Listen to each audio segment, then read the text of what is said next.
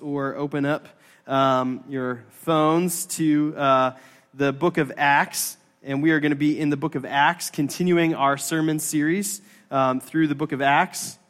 Back up there. All right. In our sermon series of Refresh, we've been looking at the early church and the way in which the early church grew and was transformed by the Spirit, and the way in which that happened in the first century. And we're looking to learn from that to see how is it that we, God's people, can refresh our priorities as a church. And we have been walking through this. We're actually in chapter 23 now. We are moving our way towards the end of this book. And so this morning, we're going to be in chapter 23. All right, so Hebrews 6, as a way of an introduction, Hebrews 6:16 says this: "Now when people take an oath, they call on someone greater than themselves to hold them to it. And without any question, that oath is binding." Now, the context of this passage in Hebrews is dealing with the promise of God and the way in which God promises to his people. We're going to return to this later, but I want to focus on the idea of an oath. Swearing by something greater than yourself that will hold you accountable, right? That's the idea of this, is that if I want to promise you something and I want to hold myself accountable to it and show you that I am accountable to it, I will swear by something greater than myself that will hold me accountable to it. Something that Hebrews says, this oath is binding, right? It's like the unbreakable vow in Harry Potter. It holds you to it. But in that, right, whatever you bind yourself to by that, you end up serving this oath, right? It is something that you've bound yourself to, and so you're going to fulfill this oath to the best of your ability. So my question this morning is, what binds you? To what have you bound yourself? Maybe not by words of a formal oath, but in your heart, what have you bound yourself to, which is evidenced by the way you live and spend your time and your life? That if someone were to write an oath describing your life that you have bound yourself to, what would it be? We want to keep this in mind as we look at this text, and we're going to really focus on three sets of characters in this text. We're going to focus on the Romans, who are bound to the empire. The Roman soldiers who are bound to the empire. We're going to focus on the Jewish leaders and the mob that is going to be seeking Paul's life, which is a frequent theme in the book of Acts, bound by religious tradition. We're going to look at Paul, who is bound by Christ. We're going to see the ways in which these things interact with one another in the midst of this text. So, to set us up, we're going to be in Acts, the very end of Acts 22. We ended last week at the end of Acts 22. And if you remember last week, right, Paul, he was this is actually from a few weeks ago, Paul had come into Jerusalem. He was in the temple. They are very angry that Paul is in the temple. And so this mob gathers together to kill Paul. The Roman soldiers come in to remove Paul from the situation and to prevent this giant uproar. And they have no idea what's going on. They think Paul actually, right, we saw last week, they think Paul is a man who led an insurrection because they're like, well, clearly this guy has done wrong because these folks want to kill him. So they take Paul out, and Paul asks to speak to the crowd. And as he speaks to the crowd, he speaks about the resurrection of Jesus. He speaks about how the resurrected Christ came to him, appeared to him, and has transformed everything about his life. And the Jews in the temple are listening. They are carefully listening until Paul says what? The Gentiles. God called me to go to those people that you don't like. Off their coats, and they throw up the dust trying to find stones to kill him. So, that's where we ended, right? That's the end of that scene that we were at. So the commander, this Roman commander, brought Paul inside and ordered him lashed with whips to make him confess his crime. Now, this was a pretty standard practice for Roman soldiers. If we didn't know what happened, we were going to beat you until you told us what happened. particularly among non-Romans. It was common in Roman law to torture for confessions, particularly from non-Romans, and it often led to death. It was often just like, hey, well, you didn't confess, but you're dead. The Roman official may have intervened several times, and we're going to see him intervene more to save Paul from being lynched by this mob, only to have him potentially lynched by state violence. They are not necessarily out for Paul's benefit in any real, meaningful way. They are simply seeking to keep the peace. And the way to keep the peace is to find whatever I believe or these folks believe is a troublemaker and make him confess his crime, even if he's committed none. He wanted to find out why the crowd had become so furious. When they tied Paul down to lash him, Paul said to the officer standing there, "Is it legal for you to whip a Roman citizen who hasn't even been tried?" Now remember, Paul has brought this up before in other contexts in which he waits until the last possible second to say, hey, by the way, I'm a Roman citizen. And, well, we saw the response last time, and we see the response this time as well. When the officer heard this, he went to the commander and asked, "What are you doing? This man is a Roman citizen." So the commander went over and asked Paul, "Tell me, are you a Roman citizen?" "Yes, I certainly am," Paul replied. Now, he may have had to produce evidence that he was a Roman citizen, which he would have had on him, some sort of marker that would have been evidence that he was a Roman citizen. "I am too," the commander muttered, "and it costs me plenty." Paul answered, "But I am a citizen by birth." The soldiers who were about to interrogate Paul quickly withdrew when they heard he was a Roman citizen, and the commander was frightened because he had ordered him bound and whipped. He had ordered him bound and whipped. You see, in this section, we see very clearly that this Roman commander is bound to empire. He's bound to the empire. Now, that's literally what would have been true. Roman soldiers would take an oath to the Roman Empire that they would have to renew every year. They are bound to service to the Roman Empire. But we see more than just this outward binding to the empire. This Roman soldier is bound to pursue the good of the empire above all else.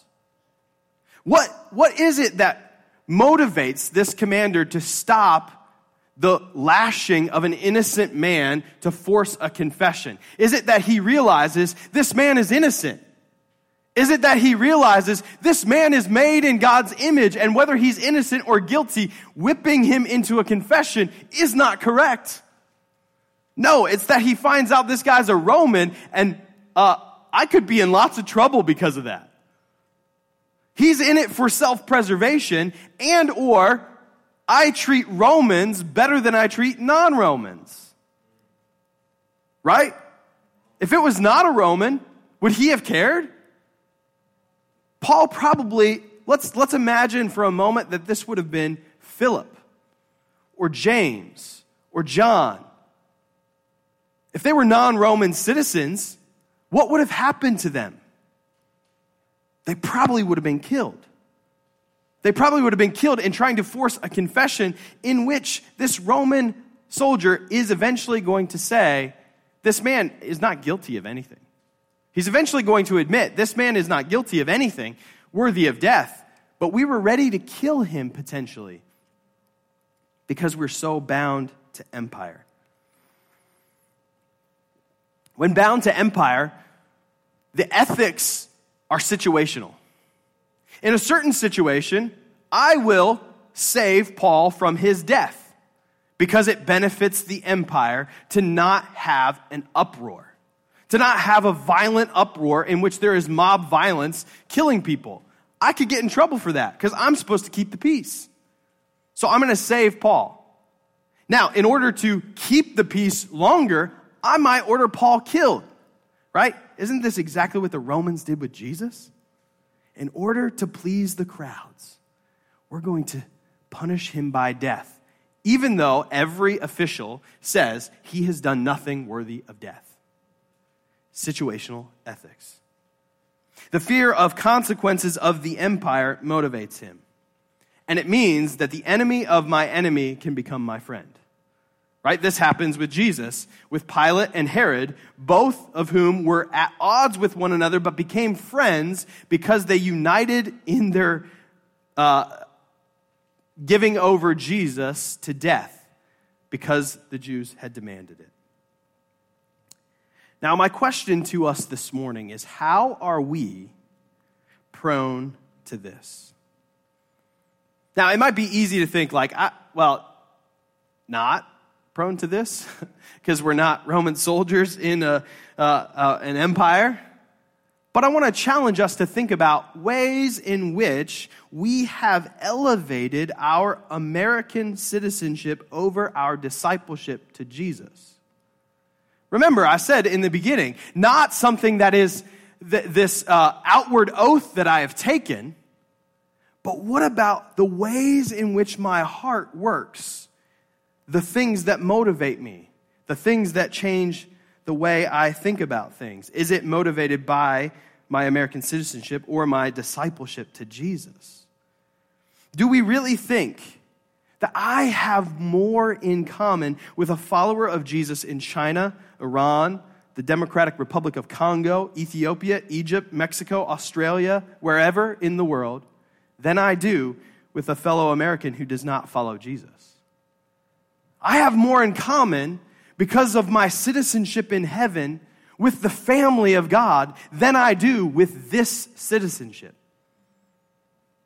Right? There's a reason that Paul brings out his Roman citizenship. Absolutely. In wisdom, Paul uses that to advance the kingdom. And yet there's a reason that Paul doesn't go around declaring his Roman citizenship, because his citizenship is in heaven.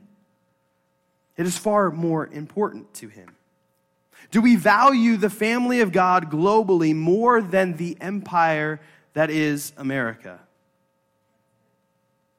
What about the way in which the political climate that we live in has shaped us? And has it shaped us more than Jesus shapes us? You see, for Paul, the line between empire and Christianity was very clear and could be outwardly costly. Ultimately, Paul is going to die at the hands of the empire, right? He is going to appeal and be sent to Rome. We're going to learn this in a few chapters. Spoiler alert, you can read on. You actually have it with you, right? Like, I'm not like hiding anything from you. You have access to the script there. Paul is eventually going to be killed by the empire.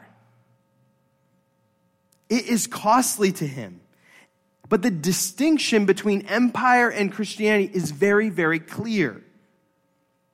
Now remember, in the first sermon in this series, we talked about this pivotal moment in church history in which the Emperor Constantine converts to Christianity. Now, there's much debate whether this was a genuine conversion or not, but that's not the point. The point is he makes Christianity legal in the empire, and then eventually Christianity becomes the required religion of the empire. Previously, right, we read stories in the first few centuries of the church of martyrs of the Christian faith who refused to make a sacrifice to the emperor, right, in signs of emperor worship. They refused to do it and were killed because of it. Now, Christianity is the official religion of the empire. And so, the line between empire and Christianity becomes blurred. And actually, the line between empire and Christianity can be outwardly beneficial. Empire can make you rich and powerful. Seats of the church, bishops and others, are sold for money because they're powerful positions. Folks allow for political pressure to be the thing that defines how and where the church functions. Now, again, I said this in that first sermon. There are benefits that come to this, right? We get the Council of Nicaea in 325, which is just like 10 years after Constantine converts and makes Christianity legal, because all the bishops can gather together and deal with theological issues because they won't be killed. When the bishops gather together, several of them show signs of persecution. They're missing eyes and limbs because of persecution that they have faced, but they can now gather together in safety to deal with the issues of theology. That's very, very good. And yet it's also very, very dangerous to unite Christianity, this countercultural, global, otherworldly movement, the way, with a singular empire. It can be both of these, the line being clear between empire and Christianity and the line being blurred between empire and Christianity, can be dangerous to body and soul. That's the same danger we continue to face now. We continue to face this now, right? Whether or not you believe, what you believe about the founding of America and Christianity's role in that, it played a role, for sure. And so, how that has shaped our history is actually very important for us to know, to understand that line between empire and Christianity has been blurred often in our culture and in the church in America. And we need to be careful about that. We must not be interested in the nod of the empire towards Christianity, but in the transformation of the empire towards the kingdom of God on earth as it is in heaven. And how do we know the difference of this? Well, first of all, we would follow the ethics of Jesus, the ethics of the way, which is in sharp contrast to the ethics of the American empire. And not just the secular, pagan, sinful culture of Hollywood, but also the American dream version that may fit neater into the church, but does not reflect the ethics of Jesus. We've been learning throughout the book of Acts the way in which the church was radically different. Concerned about the poor, concerned about one another, concerned about issues of justice, concerned about issues of sharing the message of the resurrected Lord to the world. This ought to define us. It's very easy to walk through life in the American church often and be living the American dream just using Christianity to get there. That's possible for us. We have to ask ourselves, what does our life show we have bound ourselves to? To empire or to Jesus? We would be defined by the love of Jesus. We would be defined in knowing and seeing the dignity and value of, and worth of those made in God's image. Meaning that when those things are in conflict, the ethics of Jesus, the ethics of the kingdom, the value and dignity of worth of those made in God's image, which is everyone, when those come in conflict with the values and protection of the empire, which do we choose? Which do we choose? Do we choose to support and to run after change that creates the good for the American empire, or for the good of those made in God's image? Because sometimes those are in conflict. And which will we choose? It means we would be defined by the servanthood of Jesus and the cross-cultural mission of Jesus. What is it exactly that Paul gets yelled at for? Why are they ready to stone him? Because he's going to those people with the gospel. We ought to be defined by going to those people with the gospel. Meaning, it's for the world, not just for us. This is very, very important for us to wrestle through. Now, that's not the only way in which folks can be bound. The next day, the commander ordered the leading priests into session with the Jewish high council. He wanted to find out what the trouble was all about, so he released Paul to have him stand before them. Gazing intently at the high council, Paul began, "Brothers, I have always lived before God with a clear conscience." Instantly, Ananias, the high priest, commanded those close to Paul, slap him on the mouth. We're going to see a connection between being bound to empire and being bound to religious tradition that ultimately leads to the same end, violence.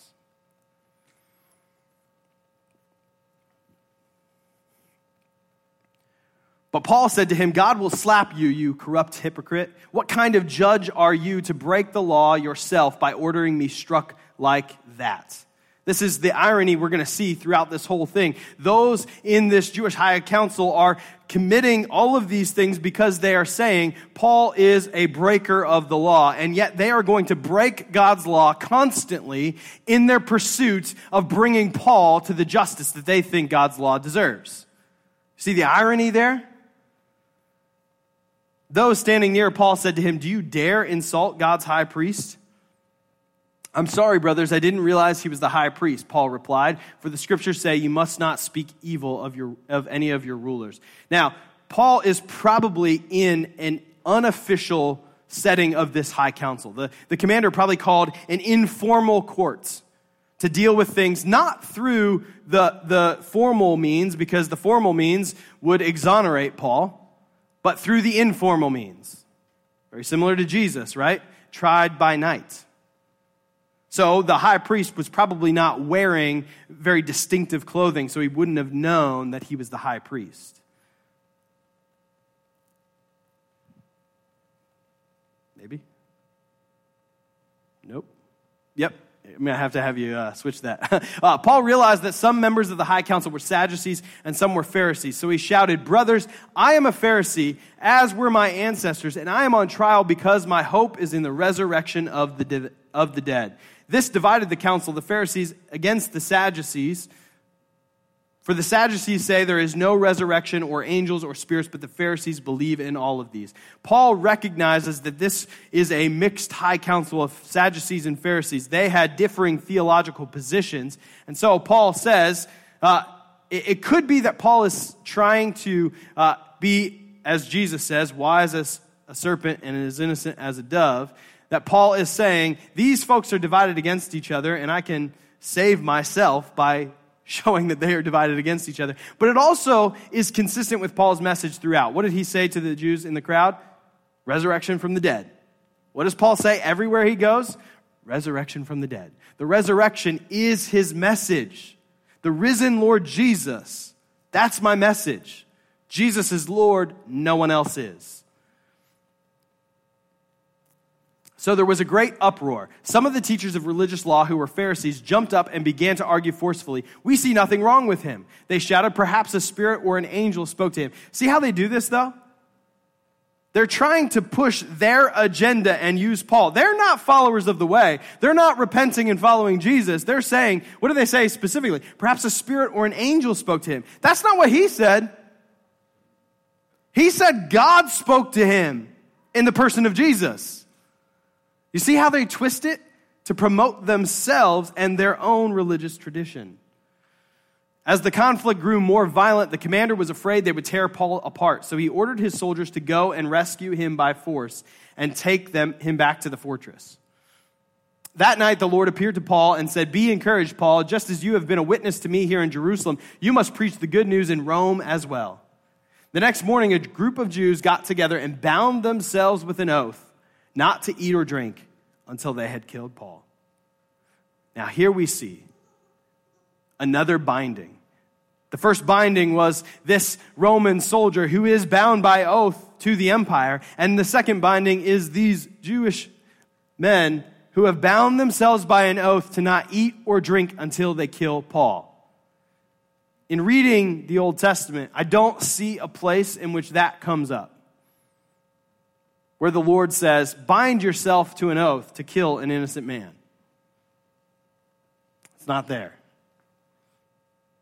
There were more than 40 of them in this conspiracy. They went to the leading priests and elders and told them, "We have bound ourselves with an oath to eat nothing until we have killed Paul. So you and the high council should ask the commander to bring Paul back to the council again. Pretend you want to examine his case more fully. We will kill him on the way." You see the way in which they have planned this out? Lie to the officials. Lie to the officials. Do you remember what God told Israel? "I'm giving you my law." Why? So that you would be a beacon of light to the world. You want to see how life should be done? You want to see what it means to thrive as one made in my image, to be a special people that I am meeting with? You will be my special people and I will be your God. Now, go lie to the officials. Lie to them so that we can hide and kill this man who has done nothing wrong, but challenges our status quo.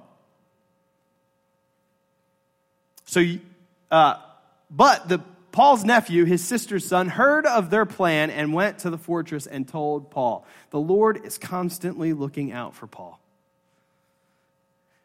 Paul called for one of the Roman officers and said, "Take this young man to the commander. He has something important to tell him."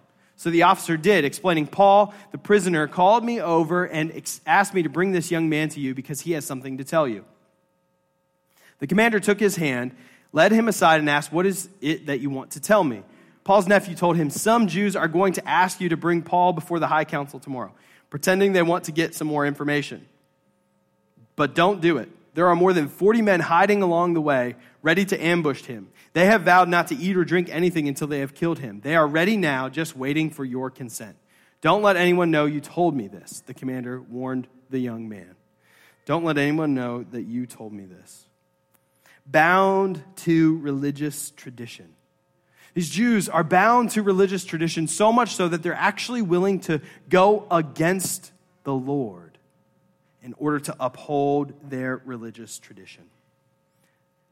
Now, how are we prone to this as well?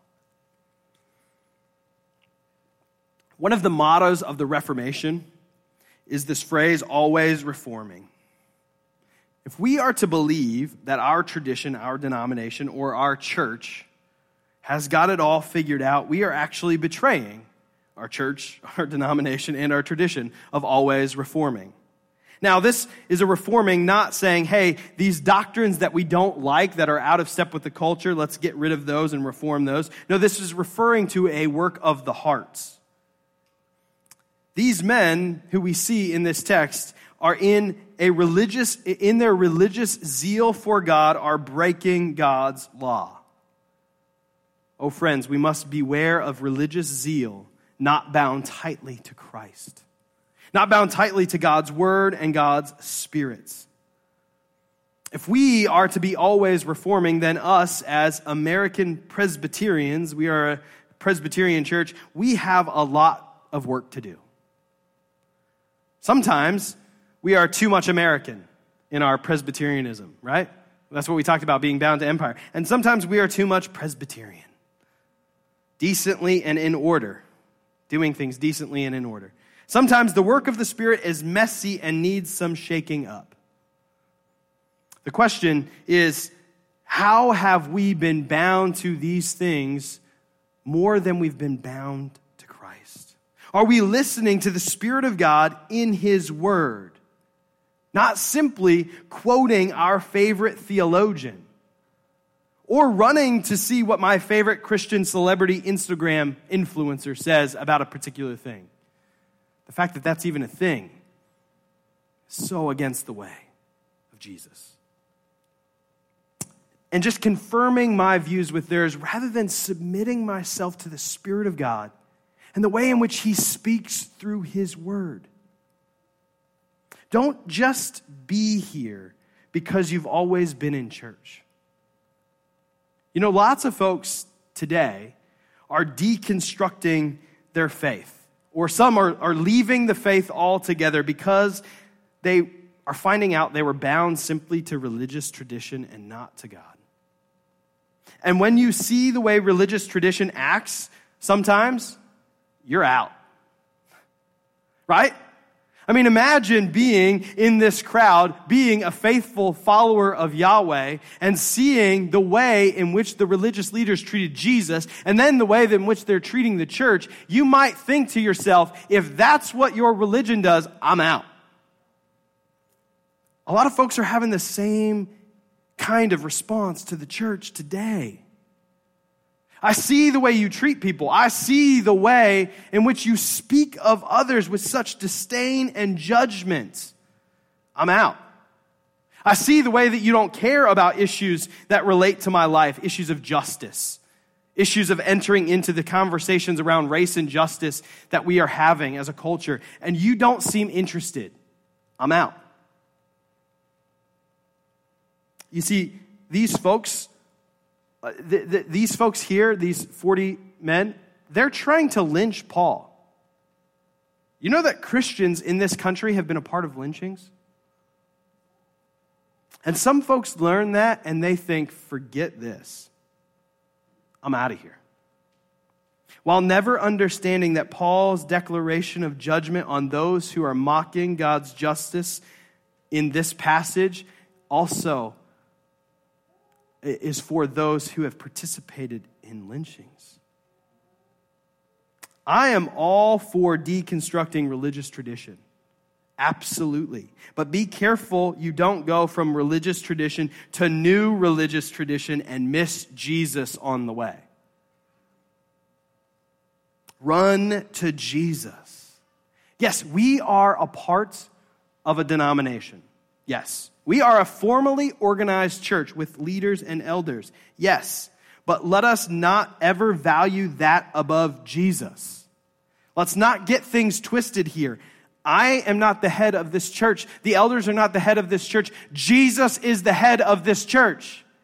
And if ever there is a time in which what we do is out of step with Jesus, let's move what we do, not hold fast to what we do that is out of step with Jesus. That's vitally important. We cannot bind ourselves to religious tradition. We bind ourselves to Jesus because he's the resurrected Lord.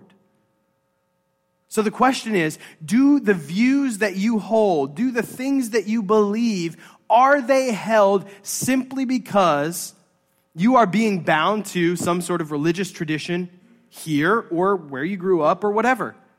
If so, please do not keep it that way. Even if they're the right views, hold them because of Jesus. Investigate Jesus. Dig into Jesus. We are here simply to feed you Jesus. That's it. And if we stop doing that, stop coming here. Let this thing fall away. Because Jesus is the only thing that lasts, not religious tradition. Well, we see these two things come together in this next section of the text. Then the commander called 2 of his officers and ordered, get 200 soldiers ready to leave for Caesarea at 9 o'clock tonight. Also take 200 spearmen and 70 mounted troops. Provide horses for Paul to ride and get him safely to Governor Felix. Then he wrote this letter to the governor.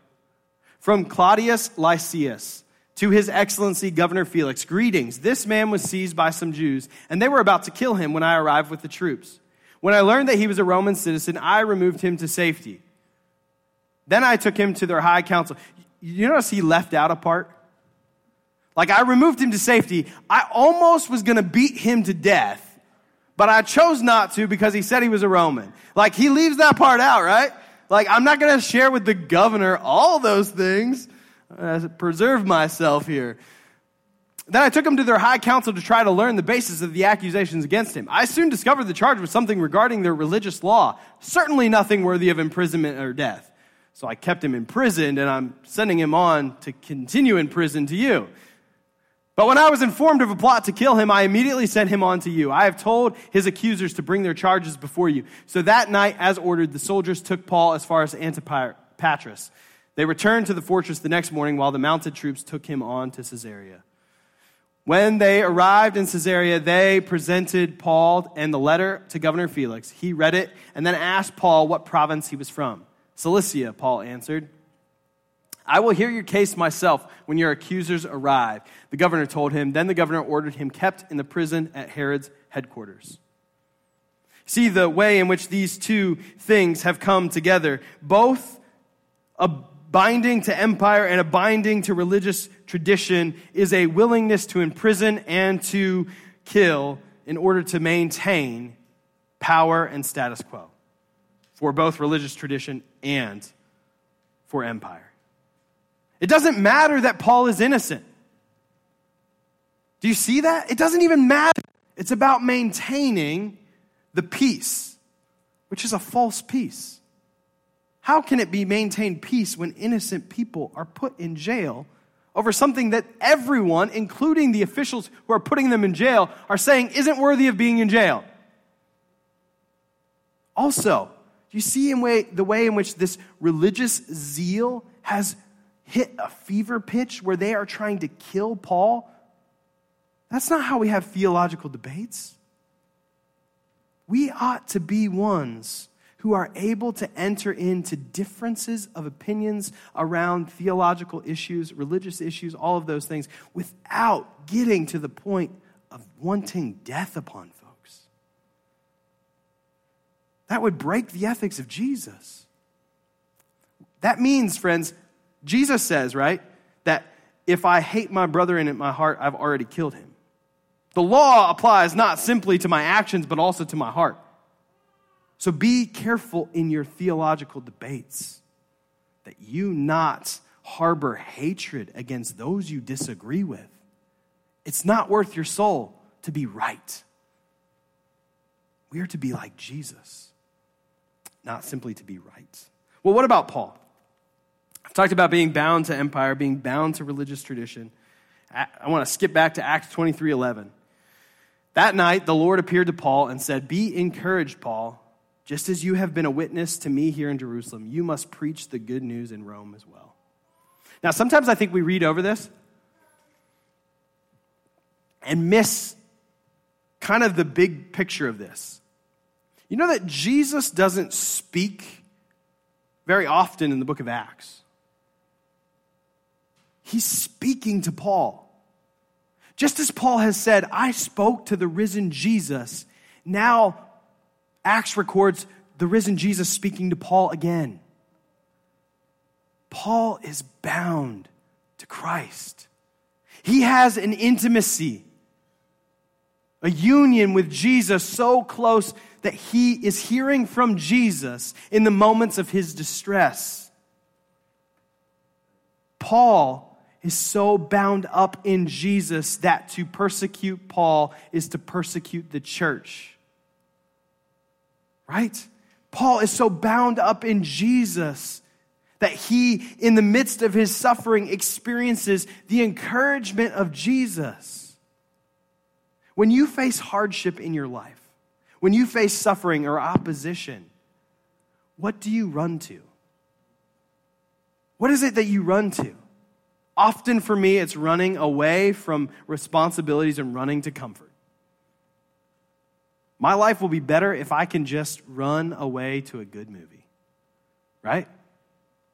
Like I long sometimes to run to the Shire. That's where I run. That's where I long to run, right? I just want to sit in Lord of the Rings. Like this will distract me for a good 14 hours, right? This is good. This is real good. I can really invest in here, right? Where does Paul run when he's in turmoil? To Jesus. He runs to Jesus, and Jesus comes near to him. What is Paul's mode of action, right? If the mode of action of those bound to religious tradition and those bound to empire is imprisonment and death, what is Paul's? Suffering. Now, not with some martyr complex. Like Paul, he's going to say, hey, by the way, as you prepare that whip to kill me, I'm a Roman citizen, right? Like he's not just like, let's go die right now, right? He's being wise. But is Paul willing to die for Jesus? Yeah.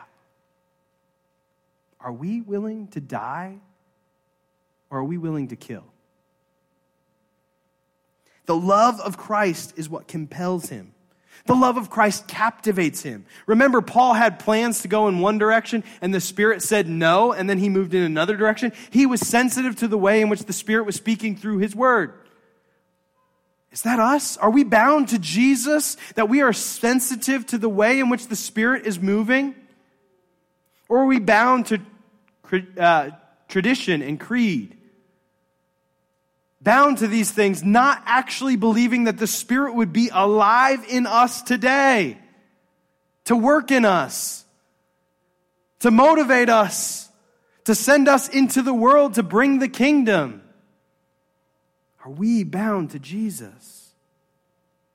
Well, if we find in ourselves ways that we have bound our hearts to empire or to tradition, How do we move from that to binding ourselves to Christ?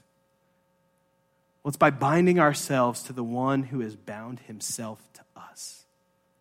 I want to go back to that Hebrews 6 passage. Now, when people take an oath, they call on someone greater than themselves to hold them to it.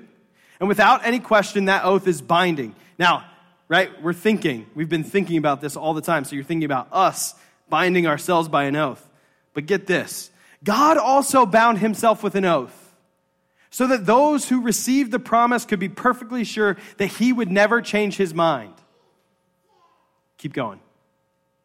So God has given both his promise and his oath. These two things are unchangeable because it is impossible for God to lie. Therefore, we who have fled to him for refuge can have great confidence as we hold to the hope that lies before us. This hope is a strong and trustworthy anchor for our souls. It leads us through the curtain into God's inner sanctuary. Jesus has already gone in there for us. He has become our eternal high priest in the order of Melchizedek. We're not going to get into that because that's a whole other thing. It takes a long time to explain. But he has become our eternal high priest. Just before this section, what it says is that God bound himself to an oath, but God cannot swear to anything greater than himself. How is he going to do that? He can only swear by himself. Remember, we looked at this when we were in Acts and we were talking about Stephen's speech in Abraham. I think we talked about this there, but I've talked about this before, so it's either there or somewhere else. Just listen to all my sermons and you'll get it. So when God makes a covenant with Abraham, he has this covenant cutting ceremony, right? Where they split the animals in half. And you walk through, and the idea of this is we split the animals in half, we both walk through. If either of us break our end of the deal, this is what you do to us, right? It's an oath of death, a binding. Does Abraham ever walk through? No, God walks through twice. Here's the thing about being bound to Jesus. He binds himself to you. It's not about how great we can be in obeying Jesus. It's about admitting we stink at this. Bind me to you. You see, Paul, in the midst of this, Jesus doesn't come to Paul and say, Paul, get your act together. Why did you say you're a Roman citizen? Do you not believe in me? He encouraged him. It's God's kindness that leads to repentance. Jesus has already done everything necessary. The binding that we need is the binding of Jesus to us, not us to him. We can't do that. But Jesus has already done it for us. All you need to do is turn to him.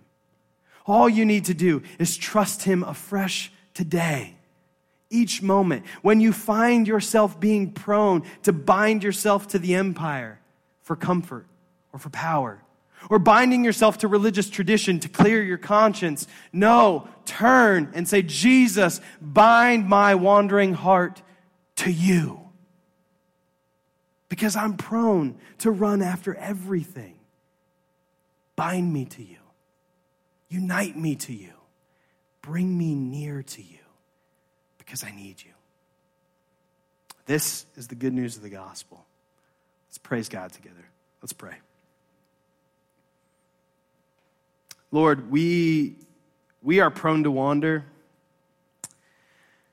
We can't do this very well. We so easily run after other things. We are quick to be tempted in so many ways for self-preservation and not for suffering service for the good of others. But Jesus, you have bound yourself to us anyway. Knowing who we were, you bound yourself to us. Thank you, Jesus. God, would you bind us even closer? Speak to us, Holy Spirit, by your word. Bind our hearts to yours and transform us for the good of this world and for the glory of your name. We pray this in Christ's name. Amen.